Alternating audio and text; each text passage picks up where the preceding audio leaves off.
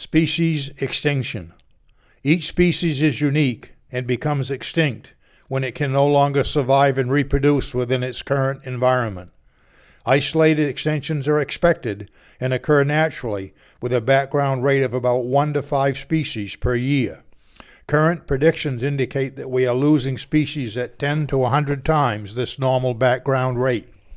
In the past 500 years, it is estimated that about 1,000 species have gone extinct, including the woodland bison of West Virginia, the Rocky-mounted grasshopper, the passenger pigeon, and there are only 40 wild red wolves remaining in the U.S.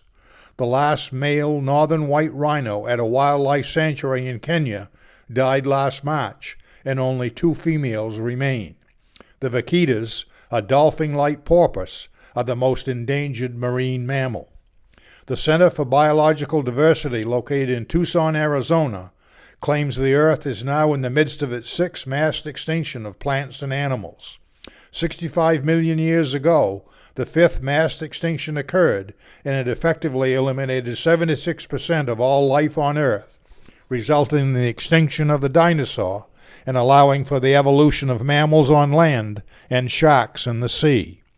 If current human activity that is destroying animal habitats and triggering environmental changes with increased temperatures and CO2 levels are responsible for this so-called 6th mass extinction, are we next? And that's your animal answer.